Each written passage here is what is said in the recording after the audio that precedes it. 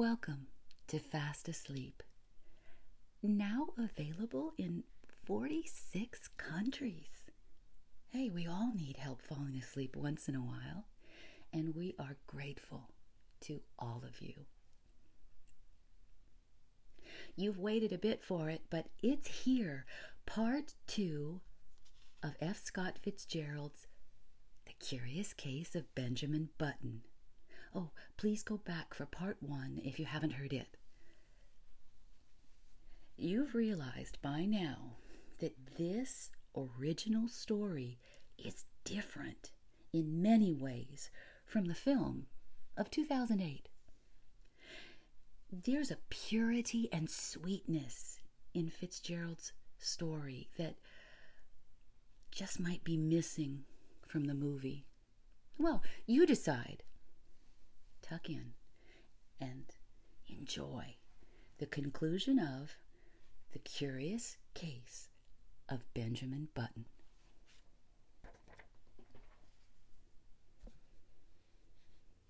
Chapter 5. In 1880, Benjamin Button was 20 years old, and he signalized his birthday by going to work for his father in Roger Button and Company, wholesale hardware. It was in that same year that he began going out socially. Well, that is, his father insisted on taking him to several fashionable dances. Roger Button was now 50, and he and his son were more and more companionable. In fact, since Benjamin had ceased to dye his hair, which was still gray-ish, they appeared about the same age and could have passed for brothers. One night in August, they got into the phaeton, attired in their full dress suits, and drove out to a dance at the Shevlins' country house, situated just outside of Baltimore. Oh, it was a gorgeous evening. A full moon drenched the road to the lusterless color of platinum, and late-blooming harvest flowers breathed into the motionless air aromas that were like low, half-heard laughter. The open country, carpeted for miles around with bright wheat, was translucent as in the day. It was almost impossible not to be affected by the sheer beauty of the sky. Almost. Oh, there's a great future in the dry goods business, Roger Button was saying. Now, he was not a spiritual man. His aesthetic sense was rudimentary. Old fellows like me, we can't learn new tricks, he observed profoundly. It's you youngsters with energy and vitality that have the great future before you. Far up the road, the lights of the Shevlins' country house drifted into view, and presently there was a sighing sound that crept persistently toward them. Now, it might have been the fine plaint of violins, or just the rustle of the silver wheat under the moon. They pulled up behind a handsome brougham, a carriage, whose passengers were disembarking at the door. A lady got out, and then an elderly gentleman, and then another young lady, beautiful as sin. Benjamin started. An almost chemical change seemed to dissolve and recompose the very elements of his body. A rigor passed over him. Blood rose into his cheeks, his forehead, and there was a steady thumping in his ears. It was first love.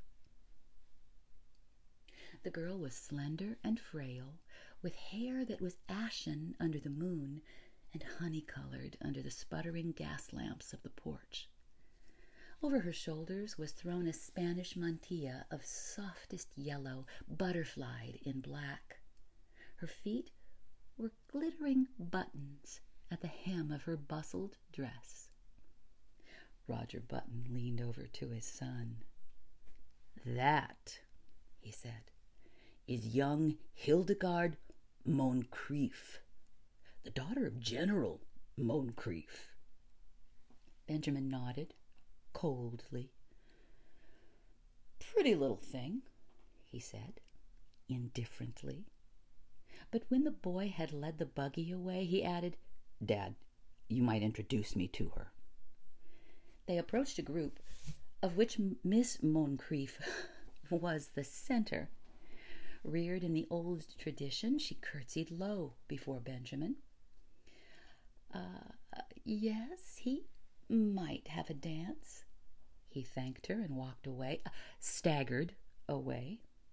The interval until the time for his turn should arrive dragged itself out interminably.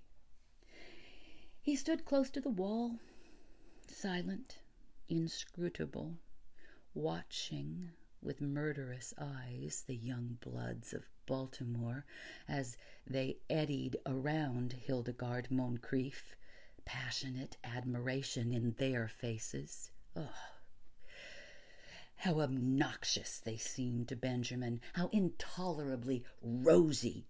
Their curling brown whiskers aroused in him a feeling equivalent to indigestion. But when his own time came, and he drifted with her out upon the changing floor to the music of the latest waltz from Paris, his jealousies and anxieties melted from him like a mantle of snow. Blind with enchantment, he felt that life was just beginning. "You and your brother got here just as we did, didn't you?" asked Hildegard, looking up at him with eyes that were like bright blue enamel. Benjamin hesitated. If she took him for his father's brother, would it be best to enlighten her? He remembered his experience at Yale, so he decided against it. Well, it would be rude to contradict a lady. It would be criminal to mar this exquisite occasion with the grotesque story of his origin. Later, perhaps. So he nodded, smiled, listened, was happy. "I like men of your age," Hildegard told him. "Young boys are so idiotic.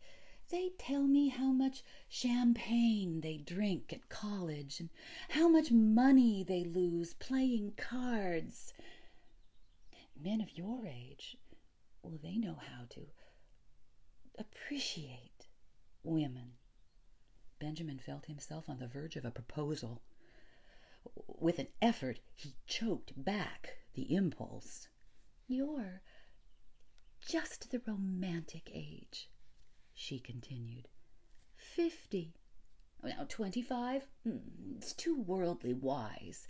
30, apt to be pale from overwork. 40 is the age of long stories that take a whole cigar to tell. 60 is too near 70. But 50 is the mellow age. I love 50. 50 seemed to Benjamin a glorious age. He longed passionately to be 50. "I've always said," went on Hildegard, "that I'd rather marry a man of 50 and be taken care of than many a man of 30 and take care of him." For Benjamin, The rest of the evening was bathed in a honey-colored mist. Hildegard gave him 2 more dances, and they discovered that they were marvelously in accord on all the questions of the day. She was to go driving with him on the following Sunday, and then they would discuss all these questions further. Going home in the phaeton, just before the crack of dawn, when the first bees were humming and the fading moon glimmered in the cool dew, Benjamin knew, vaguely, that his father was discussing wholesale hardware. "And what do you think should merit our biggest attention after hammers and nails?" the elder Button was saying. "Love," replied Benjamin, absent-mindedly. "Lugs?" exclaimed Roger Button. "Why, I've just covered the question of lugs." Benjamin regarded him with dazed eyes, just as the eastern sky was suddenly cracked with light, and an oriole yawned piercingly in the quickening trees. Chapter 6. When, 6 months later, the engagement of Miss Hildegard Moncrief to Mr. Benjamin Button was made known, I say made known, for General Moncrief declared he would rather fall upon his sword than announce it, the excitement in Baltimore society reached a feverish pitch. The almost forgotten story of Benjamin's birth was remembered and sent out upon the winds of scandal in picaresque and incredible forms. It was said that Benjamin was really the father of Roger Button, that he was his brother who had been in prison for 40 years, that he was John Wilkes Booth in disguise, and finally that he had 2 small conical horns sprouting from his head. The Sunday supplements of the New York papers played up the case with fascinating sketches, which showed the head of Benjamin Button attached to a fish, to a snake, and finally to a body of solid brass. He became known journalistically as the Mystery Man of Maryland. But the true story, as is usually the case, had a very small circulation.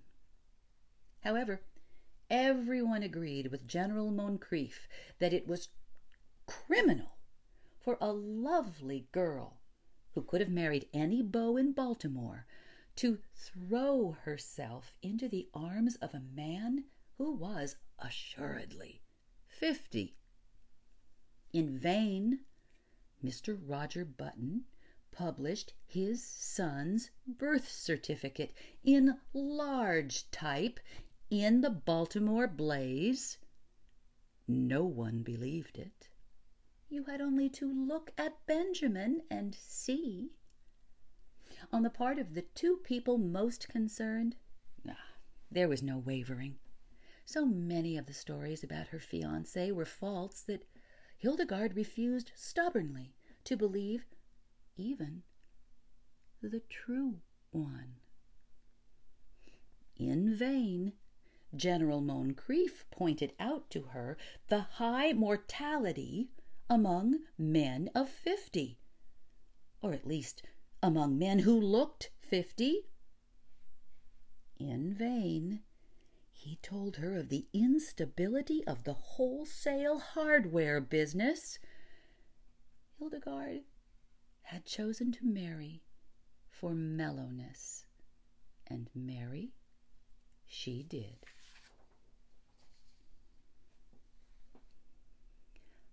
Chapter 7.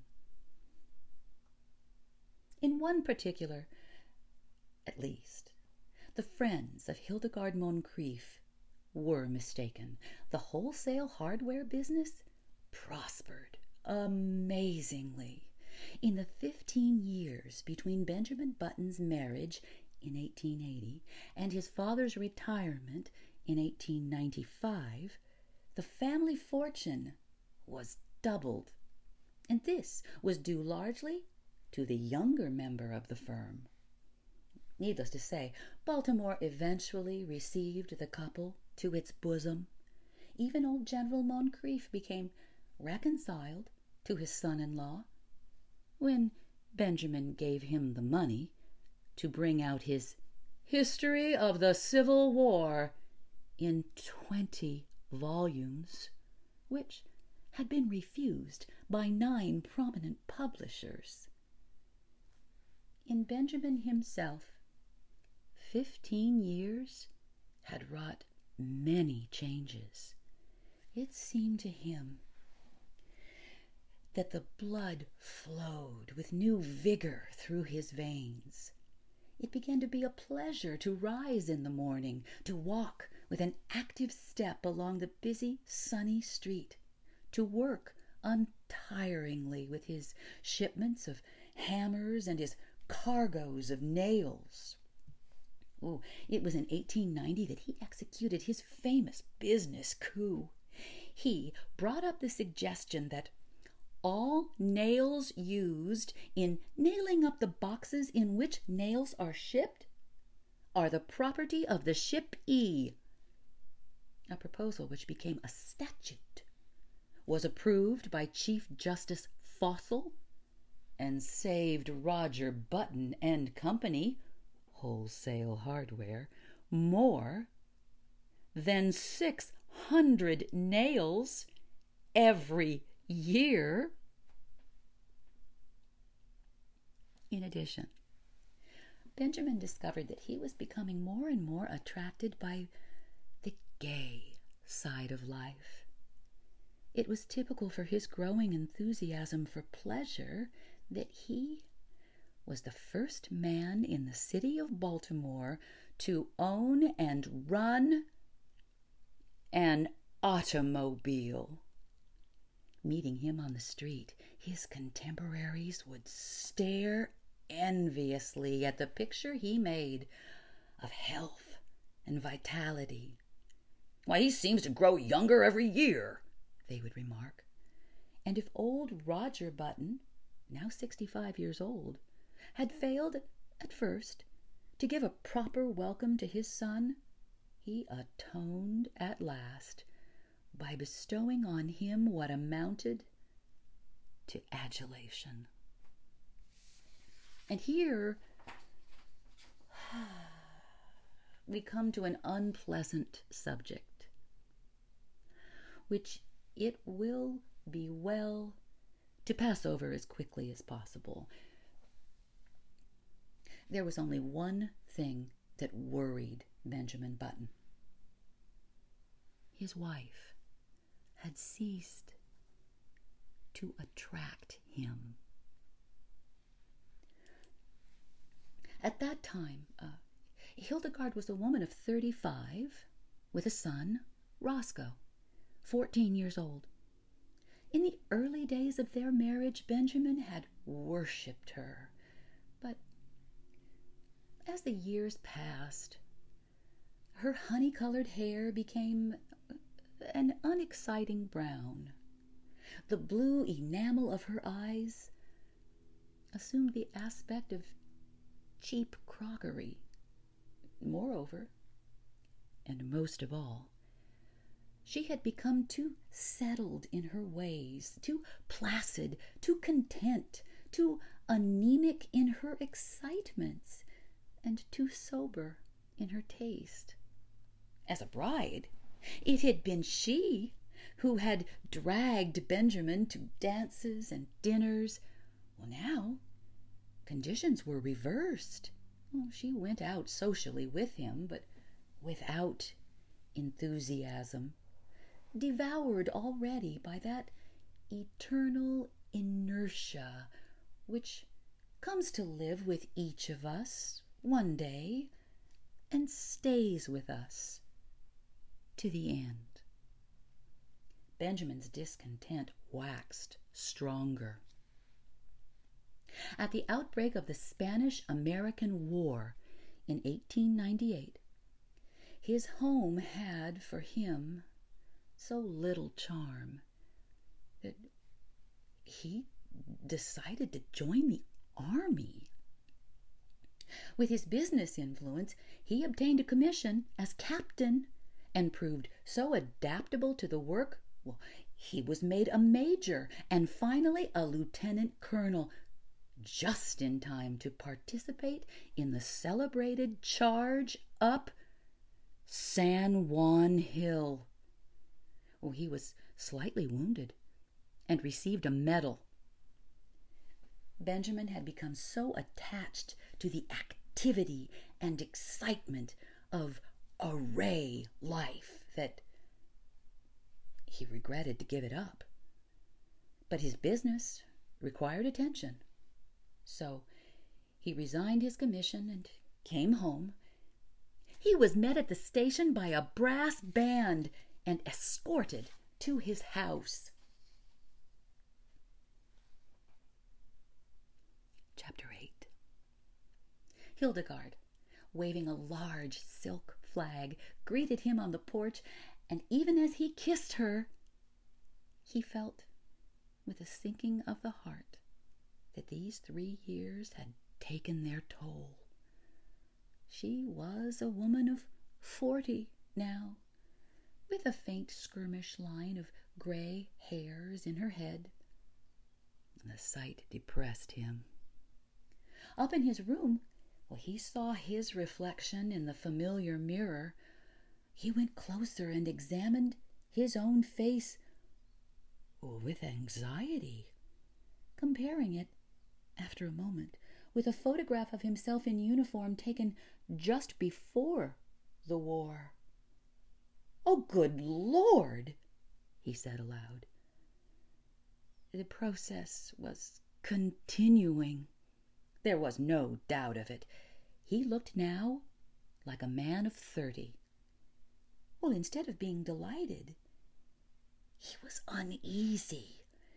He was growing younger. He had hitherto hoped that once he reached a bodily age equivalent to his age in years, the grotesque phenomenon which had marked his birth would cease to function. He shuddered. His destiny seemed to him awful, incredible. When he came downstairs, Hildegard was waiting for him.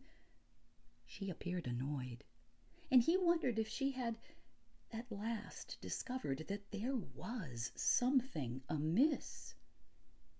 It was with an effort to relieve the tension between them that he broached the matter at dinner in what he considered a delicate way. "Well," he remarked lightly, "everybody says I look younger than ever." Hildegard regarded him with scorn. She sniffed. "Do you think it is anything to boast about?" I'm not boasting," he asserted uncomfortably. She sniffed again. "The idea," she said. And after a moment, "I should think you'd have enough pride to stop it." "How can I?" he demanded. "I'm not going to argue with you," she retorted. "But there's a right way of doing things and a wrong way. If you've made up your mind to be different from everybody else, I don't suppose I can stop you. But I really don't think it's very considerate." "But Hildegard, I can't help it." "You can too. You're simply stubborn. You think you don't want to be like anyone else. You always have been that way, and you always will be, but just think how it would be if everyone else looked at things as you do. What would the world be like?" Well, as this was an inane and unanswerable argument, Benjamin made no reply. And from that time on, a chasm began to widen between them. He wondered what possible fascination she had ever exercised over him. To add to the breach, he found, as the new century gathered headway, that his thirst for gaiety grew stronger. Never a party of any kind in the city of Baltimore but he was there, dancing with the prettiest of the young married women, chatting with the most popular of the debutantes, and finding their company charming, while his wife, a dowager of evil omen, sat among the chaperons, now in haughty disapproval, and now following him with solemn, puzzled, and reproachful eyes. "Look!" people would remark. "Oh, what a pity! A young fellow that age tied to a woman of 45. Why, he must be 20 years younger than his wife." They had forgotten, as people inevitably forget, that back in 1880 their mammas and papas had also remarked that this same pair were ill-matched. Benjamin's growing unhappiness at home was compensated for by his many new interests. He took up golf and made a great success of it. He went in for dancing. In 1906, he was an expert at the Boston, and in 1908, he was considered proficient at the Maxine, while in 1909, his castle walk was the envy of every young man in town. His social activities, of course, interfered to some extent with his business, but then he had worked hard at wholesale hardware for 25 years and felt that he could soon hand it on to his son, Roscoe, who had recently graduated from Harvard. He and his son were, in fact, often mistaken for one another. This pleased Benjamin. He soon forgot the insidious fear which had come over him on his return from the Spanish-American War, and grew to take a naive pleasure in his appearance. There was only one fly in the delicious ointment. He hated to appear in public with his wife. Hildegard was almost 50, and the sight of her made him feel absurd.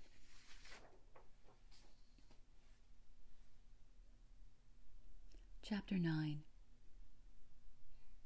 One September day in 1910, a few years after Roger Button and Company, Wholesale Hardware, had been handed over to young Roscoe Button, a man, apparently about 20 years old, entered himself as a freshman at Harvard University in Cambridge.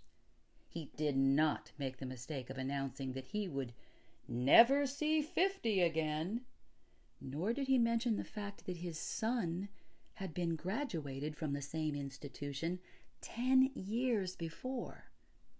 He was admitted and almost immediately attained a prominent position in the class, partly because he seemed a little older than the other freshmen, whose average age was about 18.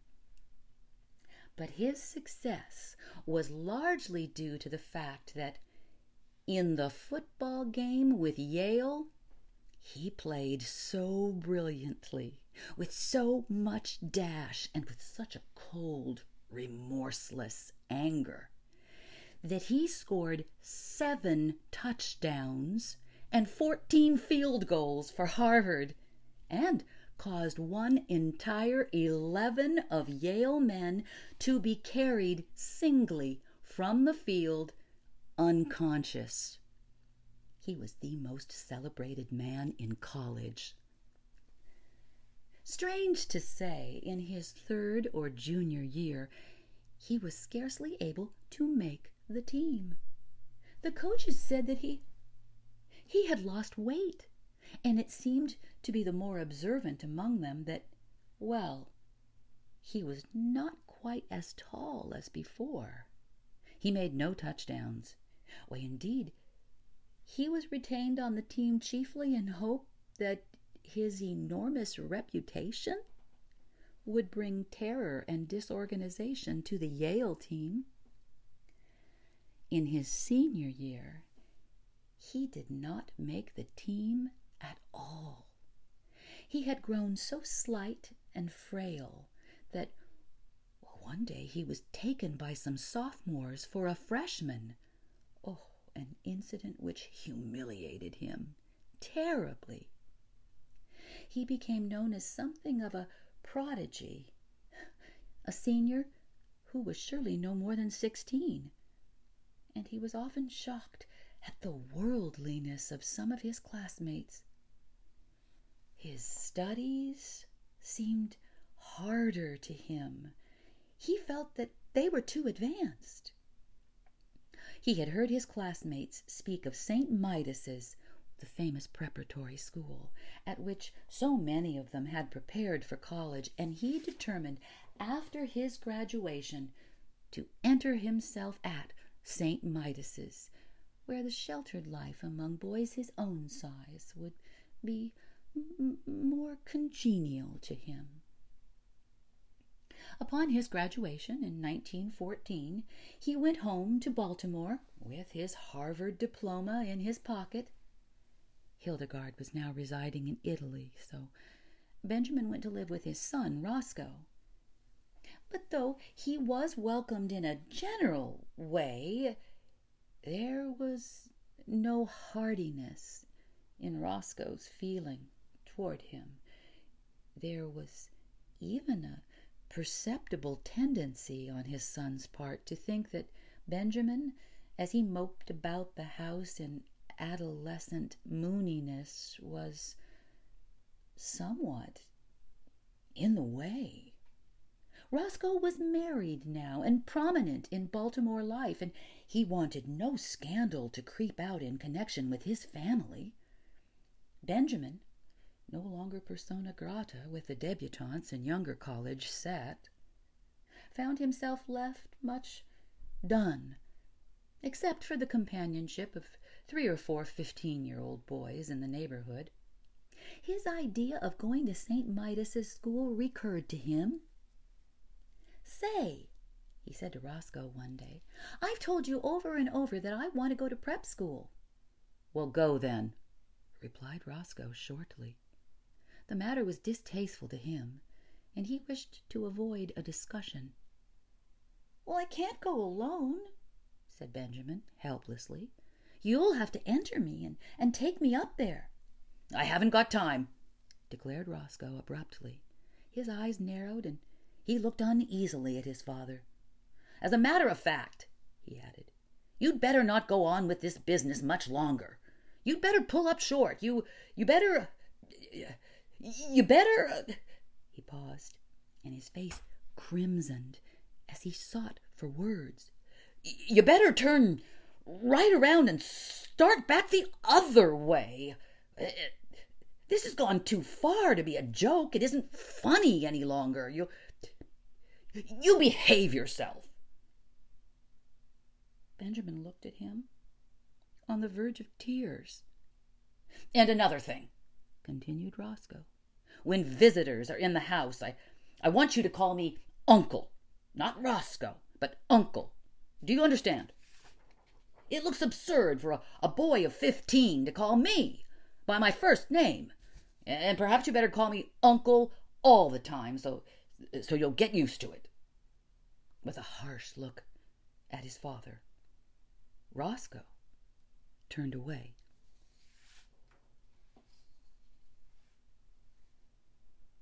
Chapter 10. At the termination of this interview, Benjamin wandered dismally upstairs and stared at himself in the mirror. He had not shaved for 3 months, but he could find nothing on his face but a faint white down with which it seemed unnecessary to meddle. When he had first come home from Harvard, Roscoe had approached him with the proposition that he should wear eyeglasses and imitation whiskers glued to his cheeks. And it had seemed for a moment that the farce of his early years was to be repeated. But whiskers had itched and made him ashamed. He wept, and Roscoe had reluctantly relented. Benjamin opened a book of boys' stories, The Boy Scouts in Bimini Bay, and began to read. But he found himself thinking persistently about the war. America had joined the Allied cause during the preceding month, and Benjamin wanted to enlist. But alas, 16 was the minimum age, and he did not look that old. His true age, which was 57, would have disqualified him anyway. There was a knock at the door, and the butler appeared with a letter bearing a large official legend in the corner and addressed to Mr. Benjamin Button. Benjamin tore it open eagerly and read the enclosure with delight. It informed him that many reserve officers who had served in the Spanish-American War were being called back into service with a higher rank, and it enclosed his commission as Brigadier General in the United States Army, with orders to report immediately. Benjamin jumped to his feet, fairly quivering with enthusiasm. This was what he had wanted. He seized his cap, and 10 minutes later he had entered a large tailoring establishment on Charles Street and asked, in his uncertain treble, to be measured for a uniform. "You want to play soldier, huh, Sonny?" demanded a clerk, casually. Benjamin flushed. "Say, never mind what I want," he retorted angrily. "My name's Button, and I live on Mount Vernon Place, so you know I'm good for it." "Well," admitted the church, admitted the clerk, hesitantly. "If you're not, I guess your daddy is, all right?" Benjamin was measured, and a week later his uniform was completed. He had difficulty in obtaining the proper general's insignia because the dealer kept insisting to Benjamin that a nice VWCA badge would look just as well and be much more fun to play with. Saying nothing to Roscoe, he left the house one night and proceeded by train to Camp Mosby in South Carolina, where he was to command an infantry brigade. On a sultry April day, he approached the entrance to the camp, paid off the taxicab which had brought him from the station, and turned to the sentry on guard. "Get someone to handle my luggage," he said briskly. The sentry eyed him reproachfully. "Say," he remarked, "where are you going with the general's duds, Sonny?" Benjamin, veteran of the Spanish-American War, whirled upon him with fire in his eye, but with, alas, a changing, treble voice. "Come to attention!" he tried to thunder. He paused for breath. Then suddenly he saw the sentry snap his heels together and bring his rifle to the present. Benjamin concealed a smile of gratification, but when he glanced around, his smile faded. It was not he who had inspired obedience, but an imposing artillery colonel who was approaching on horseback. "Colonel!" called Benjamin, shrilly. The colonel came up, drew rein, and looked coolly down at him with a twinkle in his eye. "Whose little boy are you?" he demanded kindly. "I'll soon darn well show you whose little boy I am," retorted Benjamin in a ferocious voice. "Get down off that horse!" The colonel roared with laughter. You want him, General?" "Here," cried Benjamin desperately, "read this!" And he thrust his commission toward the colonel. The colonel read it, his eyes popping from their sockets. "Where'd you get this?" he demanded, slipping the document into his own pocket. "I got it from the government, as you'll soon find out." "You come along with me," said the colonel, with a peculiar look. "We'll go up to headquarters and talk this over. Come along." The colonel turned and began walking his horse in the direction of headquarters. There was nothing for Benjamin to do but follow with as much dignity as possible, meanwhile promising himself a stern revenge. But this revenge, it did not materialize. 2 days later, however, his son Roscoe materialized from Baltimore, hot and cross from a hasty trip, and escorted the weeping general, sans uniform, back to his home. Chapter 11. In 1920, Roscoe Button's first child was born. During the attendant festivities, however, no one thought it the thing to mention that the little grubby boy, apparently about 10 years of age, who played around the house with lead soldiers and a miniature circus, was the new baby's own grandfather. No one disliked the little boy, whose fresh, cheerful face was crossed with just a hint of sadness. But to Roscoe Button, his presence was a source of torment. In the idiom of his generation, Roscoe did not consider the matter efficient. It seemed to him that his father, in refusing to look 60, had not behaved like a red-blooded he-man. This was Roscoe's favorite expression, but in a curious and perverse manner. Indeed, to think about the matter for as much as half an hour drove him to the edge of insanity.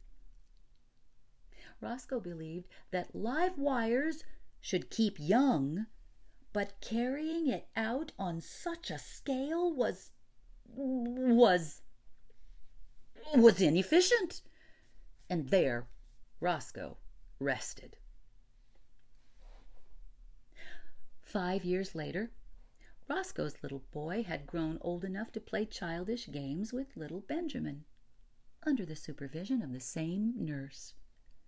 Roscoe took them both to kindergarten on the same day, and Benjamin found that playing with little strips of colored paper, making mats and chains and curious and beautiful designs, was the most fascinating game in the world. Once he was bad and had to stand in the corner, and then he cried. But for the most part, there were gay hours in the cheerful room, with the sunlight coming in the windows and Miss Bailey's kind hand resting for a moment now and then in his tousled hair. Roscoe's son moved up into the 1st grade after a year, but Benjamin stayed on in the kindergarten. He was very happy. Sometimes, when other tots talked about what they would do when they grew up, a shadow would cross his little face, as if in a dim, childish way he realized that those were things in which he was never to share. The days flowed on in monotonous content.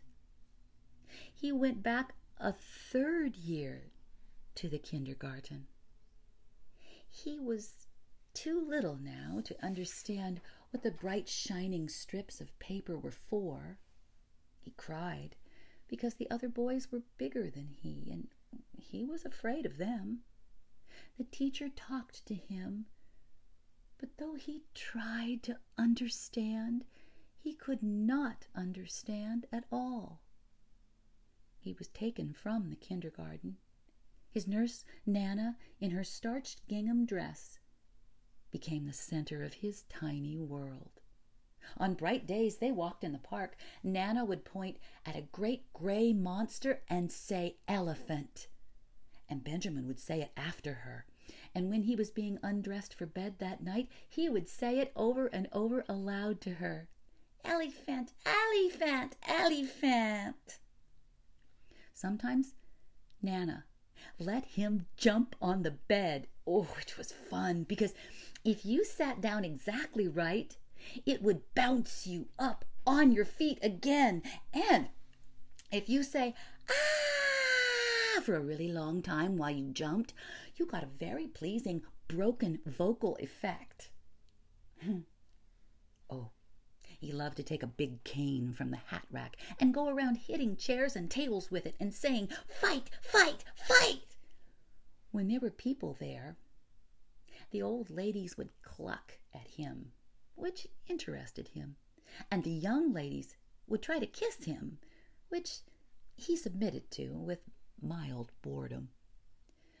And when the long day was done at 5 o'clock, he would go upstairs with Nana and be fed on oatmeal and nice, soft, mushy foods with a spoon.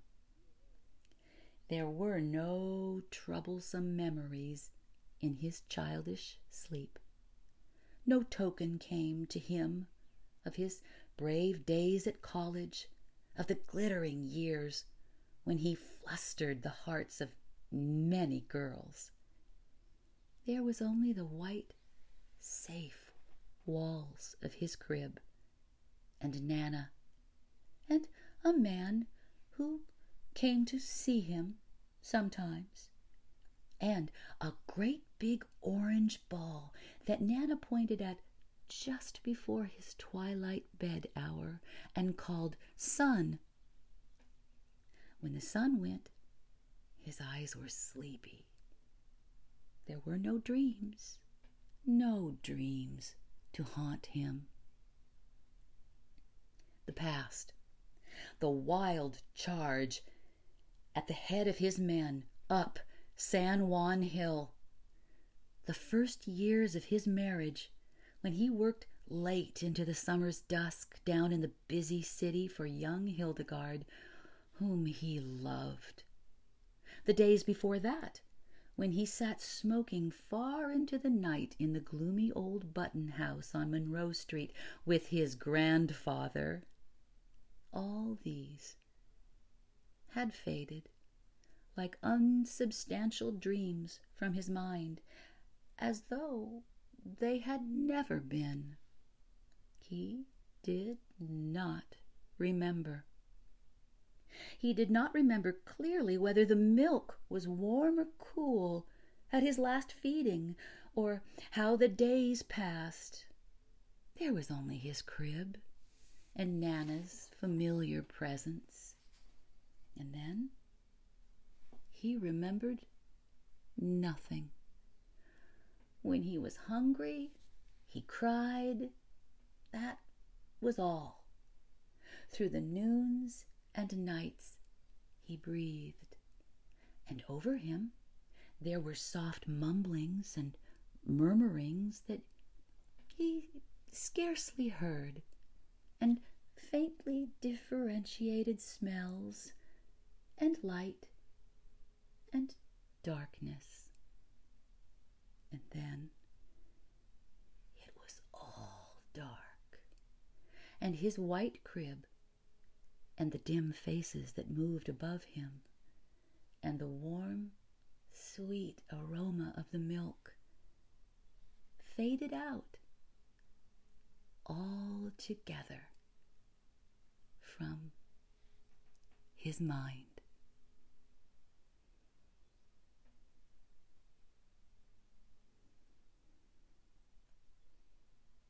Good night.